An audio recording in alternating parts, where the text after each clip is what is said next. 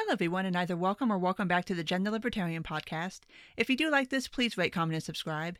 You can find me on iTunes, Google Play, Stitcher, SoundCloud, Spotify, YouTube, and on my Patreon page.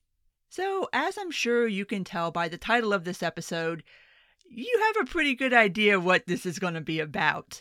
Obviously, because this is all anybody can talk about right now online if you are extremely online, of course we are going to be talking about The Letter. The open letter that is published in Harper's, and I believe it's going to be published in a couple of other different places, that has just caused this insane amount of controversy online. And I'm kind of blown away by it, but that's not where I want to start this story. I want to back up and start this story at the controversy that happened before the Harper's letter that everybody was talking about online.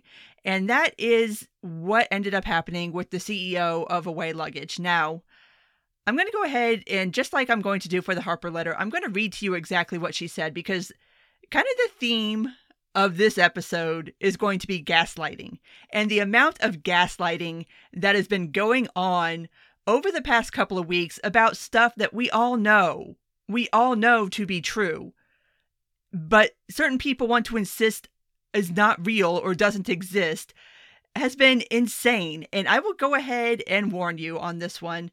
Not that I ever edit for language, but this one is probably going to be particularly ranty and expletive filled, so do not listen to this around your children. Don't ever listen to any of my stuff around your children, but definitely don't listen to this one. So anyway, Stephanie Correa, who was the CEO of Away Luggage, and then late last year, I believe, because I think all this went down in January-ish of this year, there was a piece released, and it's one of these pieces that people write now that, you know, it's about women CEOs or girl bosses or whatever, and kind of doing sort of a hit piece, basically, where you go and you're like, oh my God, look at this woman. She's a CEO, but she does CEO stuff. And sometimes she's not very nice. And sometimes she says mean things. And her employees, they just don't like it sometimes. And it's all very, very stupid, very salacious, very just dumb. Honestly, it's clickbait.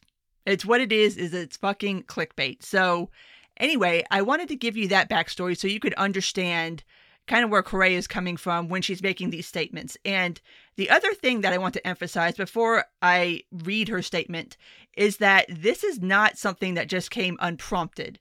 She was doing, it looks like an IG story, Ask Me Anything. And so this was prompted by somebody asking her a question. So she's answering somebody's question. She's not just taking it upon herself to go on some rant against the media. Like, this is the question she was asked, and this was her answer. So here we go. The question was, in your opinion, why are women being targeted and who is doing the targeting? Her answer. A lot to unpack with this one. Here it goes.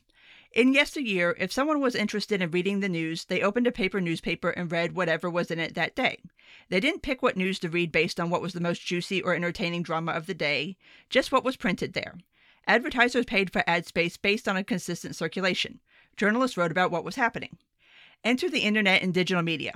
Now readers can pick which news to read. A lot of the digital media traffic is coming straight from social media. So the more juicy and shareable the article, the more views it gets. The more views it gets, the more the advertisers pay. With digital, every view is countable and every source of traffic is trackable. There are financial targets to hit, and the competition for those eyeballs is fierce. So now the incentive isn't to report what's happening, it's to write things that will be shared by people on social media. And several of these digital-only outlets have nearly non-existent editorial standards, especially the clickbaity ones. You know who you are. Side note, I could write a whole separate essay about how defamation lawsuits should be made easier to pursue now that misrepresentation is the business model of some outlets. Thankfully, there are a small number of people who are not deterred by these lawsuits. Those are the selfless contributors to society who we all should be thanking for the reason that there's a tiny shred of accountability. Okay, so this explains why unbalanced misrepresentative takedowns, they drive lots of social media sharing because they're juicy fodder for cancel culture, but why are women being targeted specifically? Because readers find their takedowns even juicier. Society expects women to be motherly and nurturing. Being tough and ambitious is a positive quality in a man, but icky in a woman. Remember when Hillary was judged harder for her email server than her opponent was for everything? by women too, and often especially. And for the question of who is doing the targeting, these business models exist in a system where more social shares equals more clicks equals more money. And thanks to society's inherent bias, people will share, click more if the target is a woman. The reporters who do these female founder hit pieces for these outlets are almost always millennial women, occasionally co-written or edited by millennial men too. My best guess on why that is older reporters were trained during the paper newspaper days of high journalistic standards and aren't willing to partake in this, while these younger reporters are willing to forego their personal ethics to advance their careers and profiles. That's my take on why women are being targeted and who is doing the targeting. Would love to hear other people's perspective too. Important postscript. I believe the overwhelming majority of journalists are dedicated and wonderful truth seekers who do an incredible public service for us all by investigating and reporting on important matters that we otherwise would never know. I know there are a few who are using the media platform that they have access to further their careers by knowingly misrepresenting female founders for clicks and their own profit/fame. Okay, first off, 0 lies detected. 0.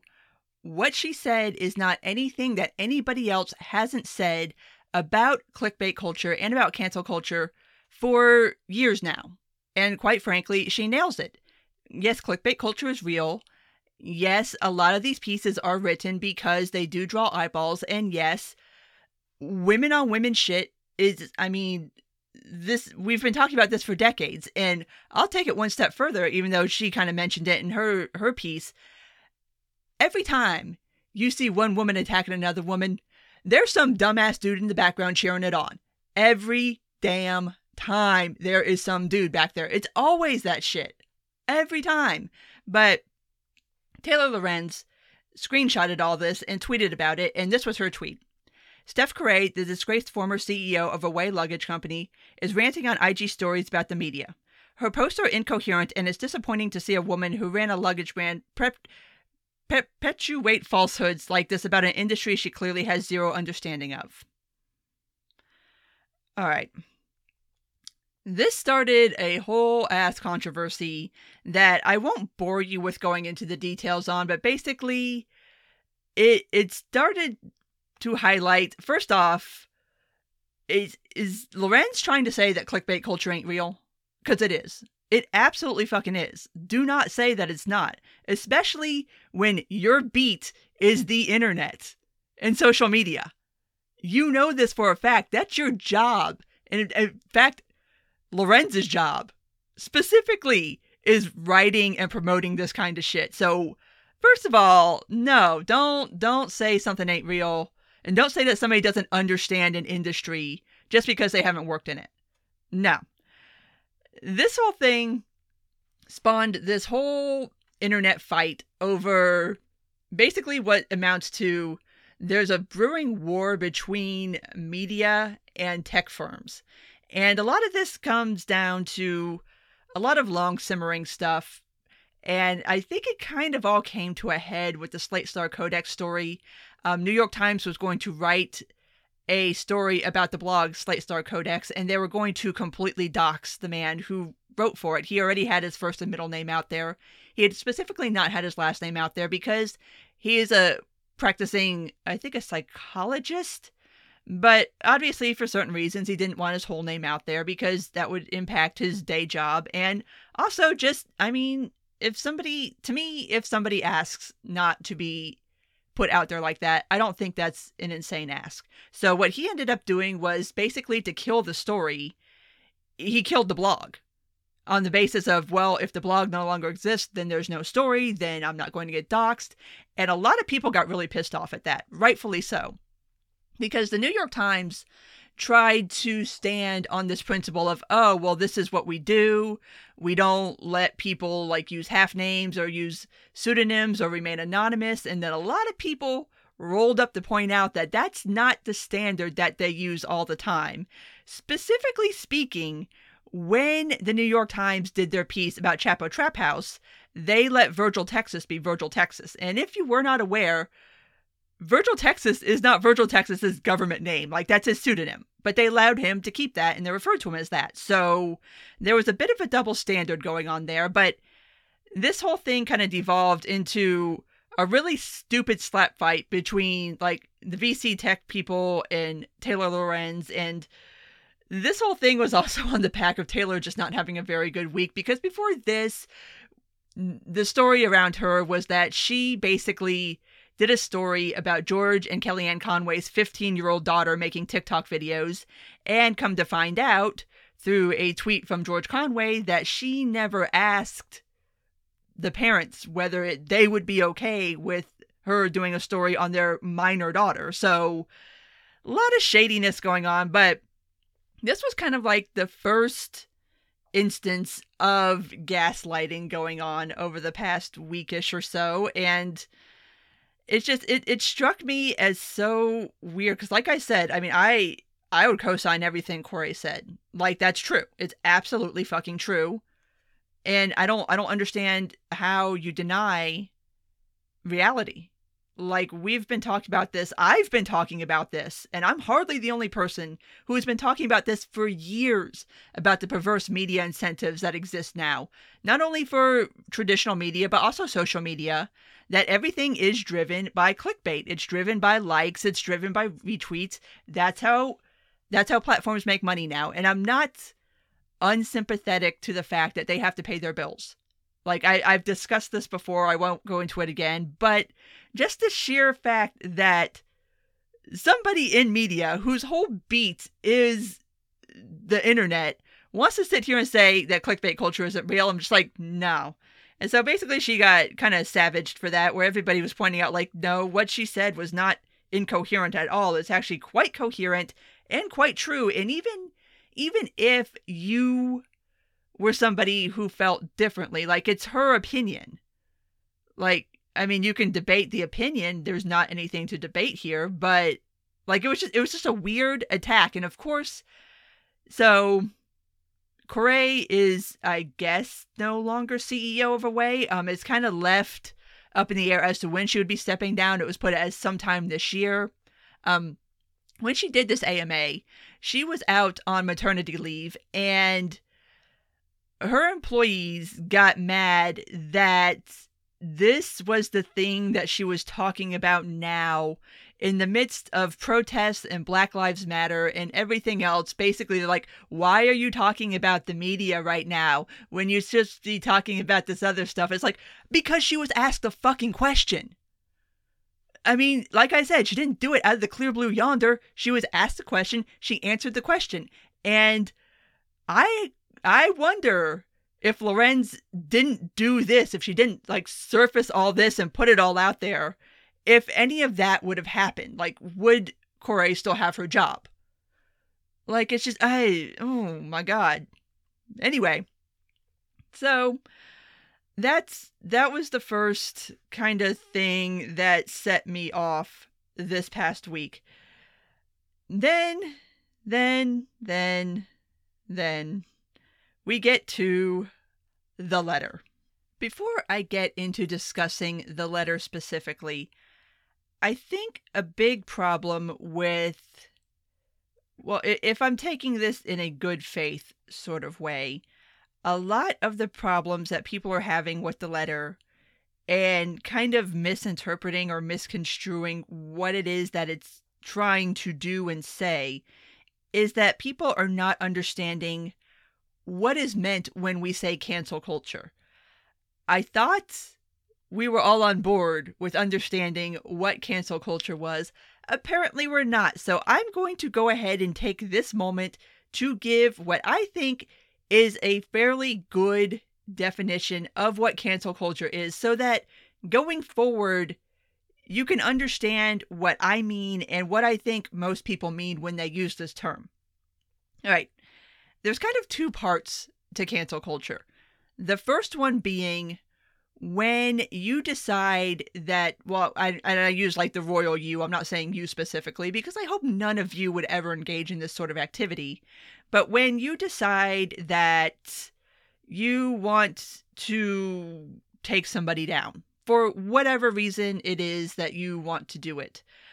And you know this, you've seen the thing where people go back through people's Twitter feeds or their Facebook feeds or their LinkedIns, or just wherever they can find. They go spelunking for data to use against a person, and no matter how old the data happens to be, you dredge it all up and you resurface it, which is the stupidest euphemism. Like it just magically floated to the surface. No, somebody went and looked for it, and then you drag it all up and you're like, here, look at what this person said 10 years ago. Oh my God, we have to get rid of them because they said a thing fucking forever ago. Like this is the dumbest one so far. The CEO of Fiat, the car company, just had to step down over an essay that he wrote in 1987, questioning whether women should be allowed in active duty combat. First off, 1987. It is 2020, people. Second of all, that wasn't exactly a controversial opinion in 1987. In fact, women weren't allowed in active duty combat roles until I think like 2005. So come on now. But I mean, there's plenty, like legion of examples of people going through people's old social media stuff and dredging up stuff to get them fired or to get their projects canceled or basically to materially harm someone. And that's kind of the second part that I want to emphasize is when somebody is canceling someone, this isn't critiquing them or criticizing them or wanting to engage in debate or anything like that. It's you're deliberately trying to deprive somebody of something material. That's the key part. You're going after somebody's job. You're going after somebody who they're related to's job. You're trying to hurt them in that way. The second kind of aspect of cancel culture is when you take a statement that somebody makes that is on its face just rather benign to maybe mildly controversial, and you spin it up to the point where it becomes this huge, massive online thing that ends up having real life ramifications for that person. Again, it materially hurts them. So I've seen a lot ever since the letter came out of people trying to define down cancel culture as just, oh, it's just criticism. Like, no, it's not just criticism. If it was just criticism, nobody would have a problem with it. It's that you're going after people's livelihoods. That's a fucking problem. That is something that does need to be called out. And it's starting to happen more and more, not just to people on Twitter or on social media or in academia or authors or whatever. This is starting to happen to normal, real life people who don't have the means of fighting back the way a lot of us who have platforms do. And so that explanation of cancel culture is that kind of leads into what I think that the letter is talking about and trying to describe to people. So let me go ahead and read you the letter, because it is a short letter. The reason I want to read it verbatim, though, is because we've kind of gotten to the point in this cycle where I think people are commenting on it without having ever bothered to read it, which, kids, always read the source material before commenting, because this is just, I mean, I think the letter's fine. I mean, as a statement of principles, I have no problem with it. I don't expect one short letter to like bring about world peace or even particularly solve the problem of cancel culture. The point is for the people who have signed onto it, the signatories, to say, we agree with this statement. And that's been the second part of this, is the signatories and how people have just lost their goddamn minds. People have lost their goddamn minds over this. This is so basic. It's such a basic letter. So let me read it to you just so you can have an idea of what people have lost their shit over. So here we go. A letter on justice and open debate. Our cultural institutions are facing a moment of trial. Powerful protests for racial and social justice are leading to overdue demands for police reform, along with wider calls for greater equality and inclusion across our society, not least in higher education, journalism, philanthropy, and the arts. But this needed reckoning has also intensified a new set of moral attitudes and political commitments that tend to weaken our norms of open debate and toleration of differences in favor of ideological conformity. As we applaud the first development, we also raise our voices against the second. The forces of illiberalism are gaining strength throughout the world and have a powerful ally in Donald Trump, who represents a real threat to democracy. But resistance must not be allowed to harden into its own brand of dogma or coercion, which right-wing demagogues are already exploiting. The democratic inclusion we want can be achieved only if we speak out against the intolerant climate that is set in on all sides. The free exchange of information and ideas, the lifeblood of a liberal society, is daily becoming more constricted. While we have come to expect this on the radical right, censoriousness is also spreading more widely in our culture. An intolerance of opposing views, a vogue for public shaming and ostracism, and the tendency to dissolve complex policy issues in a binding moral certainty. We upheld the value of robust and even caustic counterspeech from all corners. But it is now all too common to hear calls for swift and severe retribution in response to perceived transgressions of speech and thought. More troubling still, institutional leaders, in a spirit of panic damage control, are delivering hasty and disproportionate punishments instead of considered reforms. Editors are fired for running controversial pieces, books are withdrawn for alleged inauthenticity, journalists are barred from writing from certain topics, professors are investigated for quoting works of literature in class, a researcher is fired for circulating a peer-reviewed academic study, and the heads of organizations are ousted for what are sometimes just clumsy mistakes. Whatever the arguments around each particular incident, the results have been to steadily narrow the boundaries of what can be said without the threat of reprisal. We are already paying the price in greater risk aversion among writers, artists, and journalists who fear for their livelihoods if they depart from the consensus or even lack sufficient zeal and agreement. This stifling atmosphere will ultimately harm the most vital causes of our time. The restrictions of debate, whether by a repressive government or an intolerant society, invariably hurts those who lack power and makes everyone less capable of democratic participation. The way to defeat bad ideas is by exposure, argument, and persuasion, not by silencing or to wish them away. We refuse any false choice between justice and freedom, which cannot exist without each other. As writers, we need a culture that leaves us room for experimentation, risk-taking, and even mistakes. We need to preserve the possibility of good faith disagreements without dire professional consequences. If we won't defend the very thing on which our work depends, we shouldn't expect the public or the state to defend it for us. Again, it's a perfectly fine letter. I wish there would have been more inclusion of left-wing censoriousness, but I mean, it's a fine letter. But that's it. That was the letter. That was the entirety of it. Somehow, some way, that is controversial. I don't know. I'm like I said, I'm completely baffled by the response to this. But the second part of what has made this so controversial is the list of signatories. And I'm not going to read all of them because I think there's over 100 people who have signed on to this. But we're talking a very, very deep bench that kind of goes all the way across the ideological spectrum. I mean, you've got everybody from Noam Chomsky to Salman Rushdie. You've got Deidre McCloskey. You've got Anne Applebaum, Margaret Atwood, John McWhorter, Yascha Mounk. I mean, David Brooks is here. Olivia Nuzzi is here. Nick Christopoulos is here. Like, you could just keep going. Like, Camille Foster's on here. Let's see, who else do we have on here?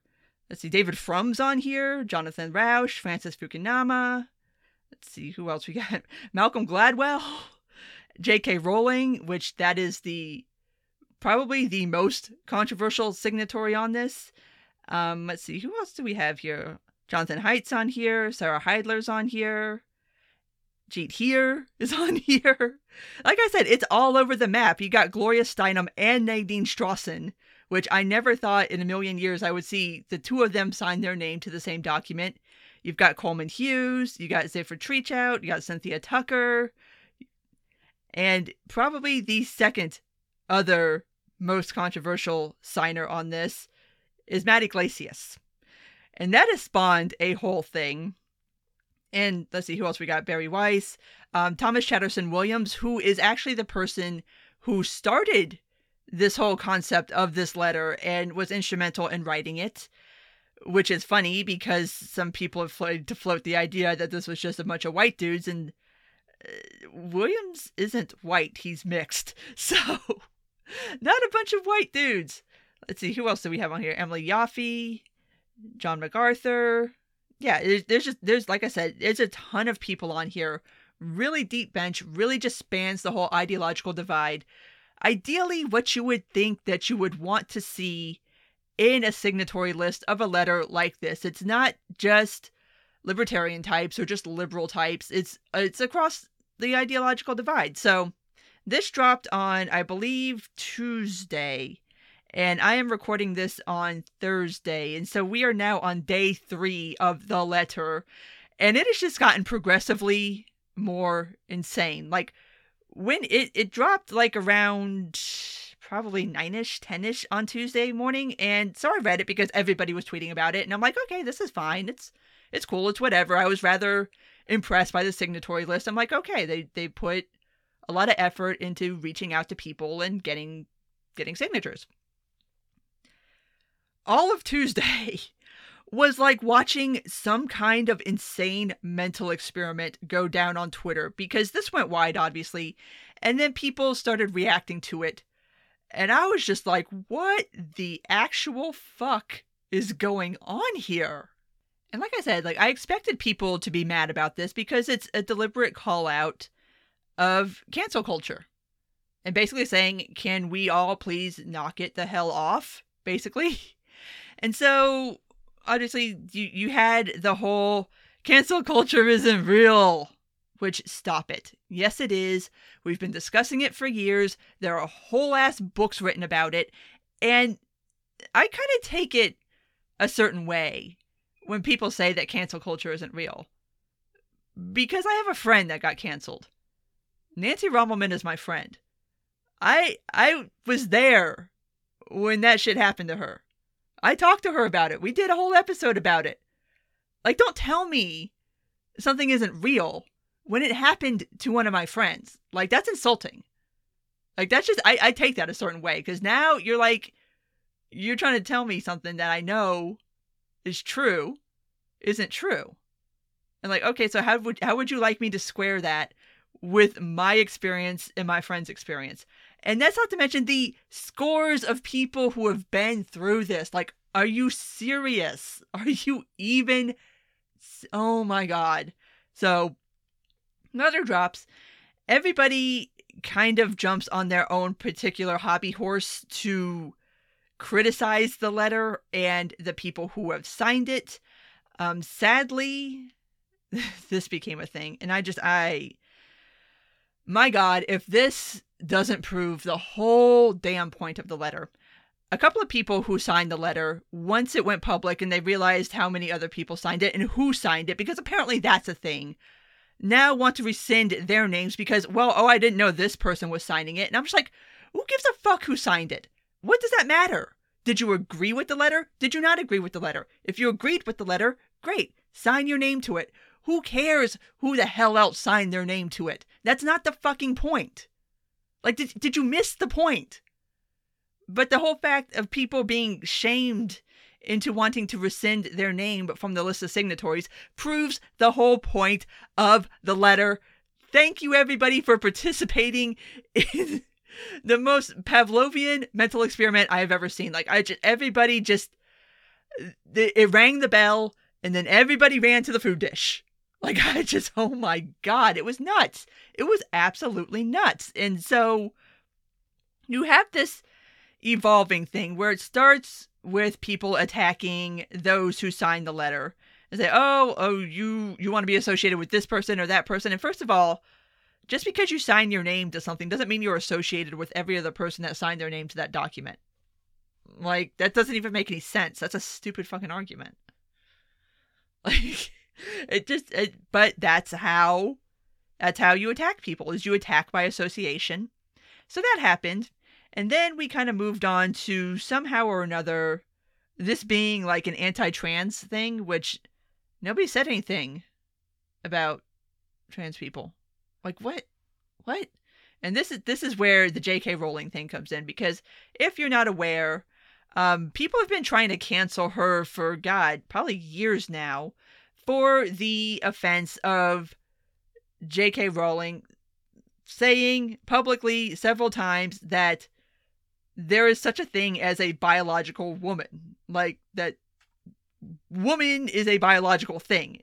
And so obviously the trans crowd, the pro-trans crowd, have been, like I said, it's been going on for years now. There's just this stupid back and forth. And that is a corner of social media that even I don't touch because it's too freaking toxic. Like, these people are insane. Like, these are vicious, vicious attacks.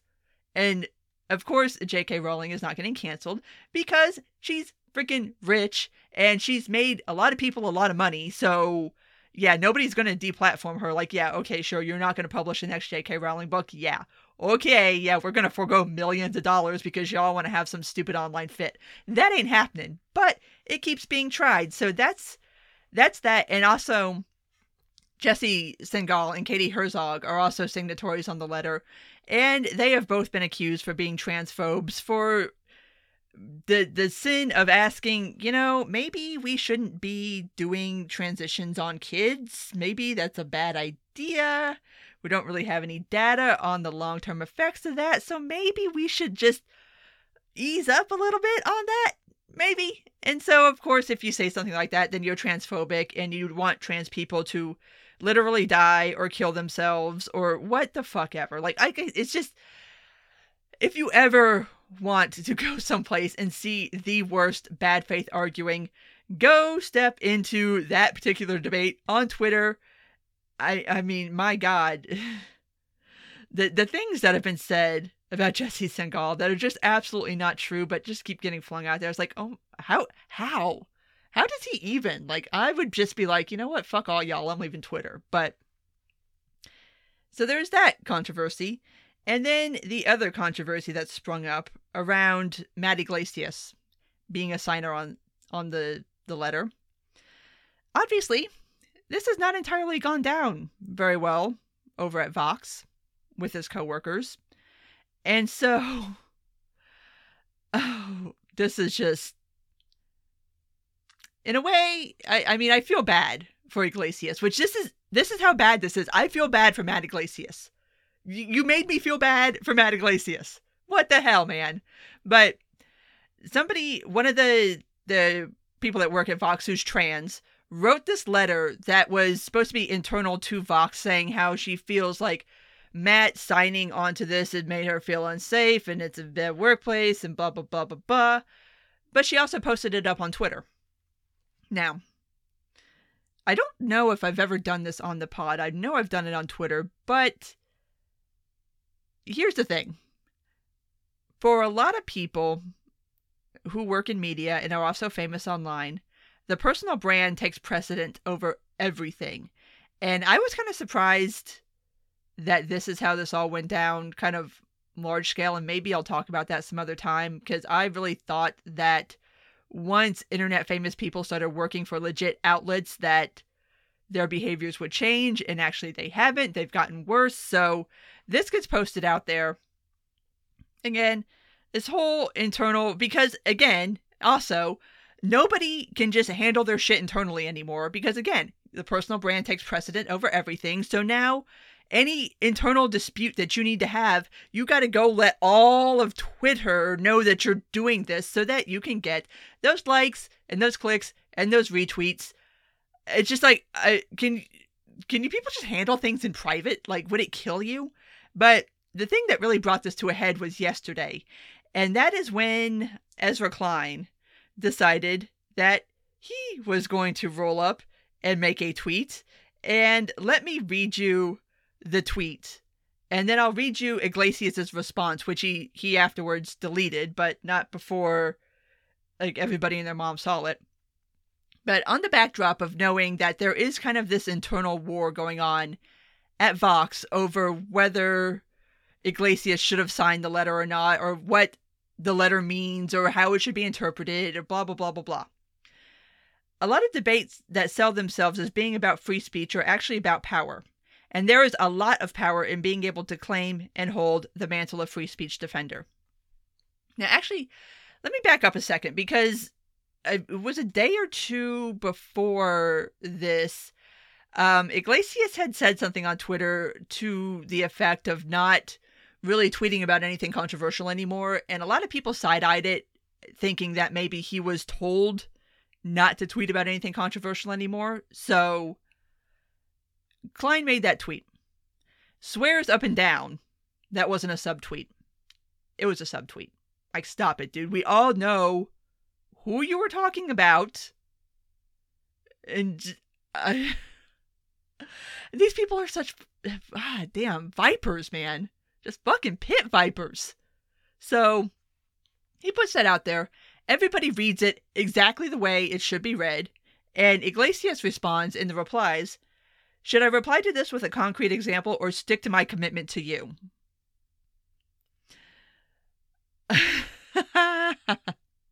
All right, I got respect for Iglesias for doing that, because you just completely busted out Ezra Klein in his replies and let everybody know that the whole reason you're not talking about something is because you were told not to. And now you just made Ezra Klein look like a piece of shit, because now that we all know that he got that commitment from Iglesias to not say anything, you want to turn around and make like some pissy subtweet about it and thinking that he ain't going to say nothing? I respect Iglesias for standing up for himself and making that tweet. Like, bust him out, dude. But after that, of course, Ezra made a tweet about why I was not talking about my friend Matt Iglesias, and I would never try to get him fired over this. But dude left the subtweet up.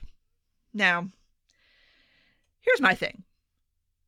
If you genuinely did not mean for something to be taken a certain way, and a whole bunch of people take it a certain way, including somebody who is your friend, like Klein and Iglesias are friends, like they started Vox. They go way back. If even your friend takes it that way, delete the fucking tweet and apologize. Don't leave the tweet up and then do some kind of pearl-clutching, why, that's not what I meant at all. I would never. Because now you're trying to play both sides of the fence. You want to leave the original tweet up because you want to left up what you said because you were talking to a certain crowd, but you also want to pretend like you didn't just throw your friend under the bus to go pander to that other crowd for the clicks. That's shady. That is some shady shit. That's just, wow. But it's kind of like what's going on at the New York Times, where you obviously have this internal war and people willing to throw their colleagues under the bus for clout. And that was just, ooh, that is some shady shit. So, like I said, we're on day 3 of the discourse on the letter, and it's just getting worse and worse. Like, somebody tweeted that, wow, you know that Thomas Chatterton Williams guy, he really tweets like he might have some skeletons in the closet, and that's why he's got a problem with cancel culture, because he's afraid that he might get canceled. I mean, I don't know anything about the dude, but I'm just thinking out loud here, and it's like, are you kidding me? Ooh, yeah, it's going some dark places, and people are making some very nasty insinuations about why somebody would want to write or to sign on to, again, this very benign letter. Like, it's so basic. That's why I wanted to read it to you. Like, people are getting completely out of pocket over that. So, again, don't try to tell me that this atmosphere doesn't exist when a letter that simple, it sets people off, like their brains explode. And all of a sudden we have to have these insane discussions and arguments and insinuations thrown about. Like, wow. It was nuts. Like, I cannot overemphasize just how insane the past couple of days have been on Twitter. But putting that aside, I want to engage in some of the more decent criticisms of the piece, although I don't really agree with any of them. The first one that's kind of coalesced is, oh, look at all these people who don't have to fear being canceled because they're part of the quote-unquote elites. Which, congratulations, that's the point of the fucking letter. The whole point is that these people are speaking up because they have huge platforms, because they know that they're really not going to face any kind of repercussions other than a bunch of people yelling at them on the internet for this. They're speaking up for everybody else who does not have that platform, who does not have the support of a peer network or institutional support or tens to hundreds of thousands of supporters on the internet. We're speaking up for those people.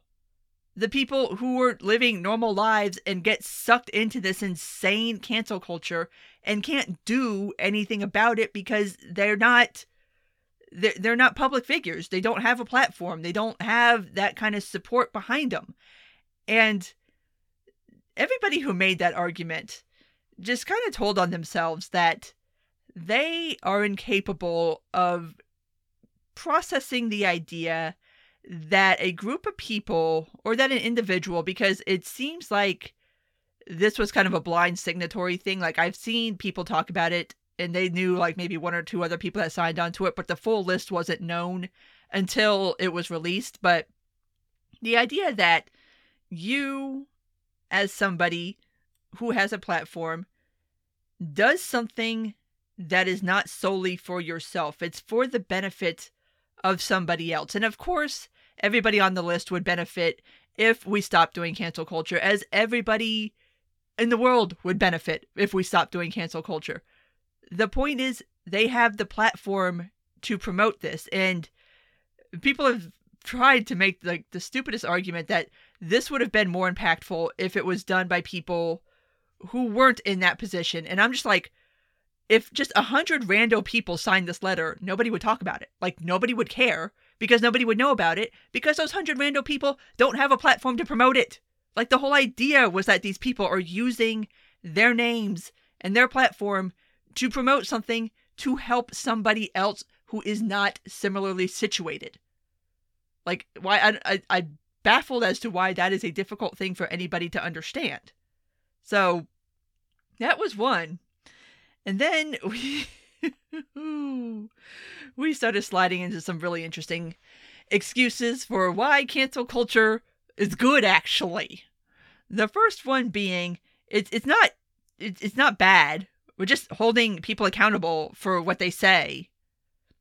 To that, I say, when was the last time you saw somebody get canceled over something that was really even worth talking about? Let alone worth losing their job over. When? Point to me. Show me the last time that cancel culture actually canceled somebody who genuinely fucking deserved it. I mean, what? We got to go back to Harvey Weinstein? This is not about holding elites accountable. It's not even holding people accountable. It's just destroying their lives over nothing. Like I said, when was the last time what? Because somebody tweeted out a study that shows that nonviolent protests affect better change politically than violent protests? That dude lost his job over tweeting out something that is demonstrably true. You may not like it, but it's true. Yasha Monk did a whole story the other day about normal people who got caught up in one of these canceling mobs and lost their job. Like this one guy who worked for an electrical company out in California got goaded into doing like the OK sign, which everyone knows is supposed to be a sign for white supremacy now, which no, it's not. That's the best 4chan troll ever because people believe it. But they took a picture of it and they got this dude fired because he sent it to his employer and made a big deal about it, and dude got fired. And then there's other stories like that. There's the Shore story about the data. There was another story about a man who basically just lost his business of 20 years because his daughter made some anti-Israeli posts, like anti-Semitic posts. But again, that's his 15-year-old daughter. Like, what? It's insane. Like, normal people are getting sucked up into this shit. And even going back to the example of Nancy, like, Nancy is a public person, but what ended up happening to her is because she said some things on her YouTube channel that people didn't like. They basically got her husband's business canceled. Like, what the fuck is wrong with you people? Like, yes, this is real, and yes, it happens to normal people now, increasingly. And that's what the letter is about. I mean, oh my God. Like, I'm still baffled how many people cannot just read this letter and interpret it. Like, why is everyone trying to make it about what it's not? The next one that popped up is, well, if we did something about at-will employment and we strengthened, employee protections in the United States, this kind of stuff wouldn't happen. No. You know what the solution is? Stop being a shitty person. Stop canceling people. Don't expect employers to change how they structure their employment relationships with their employees because you're an asshole and can't stop canceling people. Stop canceling people. That's the fucking answer. Not, let's again, people jumping up onto their particular favorite hobby horses and trying to ride it into the sunset on this one. No, cancel culture is not a reason to change labor relations in the United States. It's a reason for you to stop being an asshole. Like, oh my Lord, these people, I don't. And the one that really, really irritates me deeply is the criticism that, oh, this is just the elites not wanting to be criticized for what they say online. First off, read the fucking letter. Read it again. Read it until you read the part where it specifically says they welcome all forms of debate from any quarter. What the fuck? No, we're not saying don't criticize people. Nobody that signed that letter, nobody that has ever critiqued cancel culture, none of us, nobody has ever fucking said that that nobody wants to be criticized. Nobody said that. That is a complete bullshit straw man argument, and it pisses me off because it's the exact opposite of what we're asking for. What we want instead of cancel culture is debate. If you want to criticize us, criticize us. If you want to debate us, debate us. Cancel culture is not criticism. It's not debate. It's shutting somebody down because you're too much of a chicken shit to criticize or debate somebody. That's what it is. So don't sit here and say it's because a bunch of people don't want to be held responsible for what they said. Not a damn person on that letter would have any problem being held responsible for anything they said online. If you wanted to step to them, do it. They will take you on. Any of us will. Don't fucking get people fired. Don't try to come at people's jobs. Don't try to come at people's families. Come at the person that you want to come at. And do it. Go ahead. Debate somebody. Criticize them. That's not what cancel culture is. And that's why I wanted to define it earlier so that everybody can kind of understand what it is and what it's not. It's not saying that nobody wants to be criticized. And kind of the second argument that goes along with that is like, oh, cancel culture is it's just shaming people. And, there's a spot in society for just shunning and shaming people for saying things that are out of bounds, which if that's an argument you want to make, sure. And this also goes to the free association argument. If you see something, you hear something, somebody says, and you decide you don't want to associate with them, fine. Don't associate with them. That's all you. Brilliant. That's not what cancel culture is. Freedom of association does not mean that because somebody says something you don't like, you try to materially harm them. That's not, no. You're still associating with that person. First of all, you're associating with that person to the point that you're trying to ruin their life. That's not associating with someone. You're doing it wrong. Like, oh my God. The amount of people trying to make excuses for cancel culture has just been insane. It's been absurd. Ooh, yeah, it's just, it makes me mad. Because a lot of people are purposely misconstruing the point that everybody who has a problem with cancel culture is trying to make. And that is that we want more debate. We want more speech. And I've said this on several occasions in kind of the frame of discussing people being deplatformed, where it is my opinion that if somebody is an asshole, I want them to be an asshole in as big a platform as humanly possible so that everybody can see it and then do their free association and say, you know what? I want nothing to do with that person. I've been advocating that. That's not what cancel culture is. I mean, if you could just do that and then just leave the person alone, cool, fine. I'd be like, okay, I don't like what this person has to say, so I'm not following them on Twitter, or I'm not watching their YouTube videos, or I'm not reading their Facebook posts, or whatever, and then just keep it moving. We wouldn't have a problem. The problem is you don't keep it moving. You then take it upon yourself to be like, I have to make this person go away. That's the problem. You don't have the right to do that. Like, I don't know how else to explain this. I thought rational adults could figure this out, but apparently we don't do rational adulting anymore. It's just the utter and complete straw manning of that argument. Oh my God. Just ask anybody. Ask anybody who has ever argued about any of this. Like, that's all we wanted was an argument. That's it. That's all we want is a debate. And y'all can't even manage that. Like, goddamn.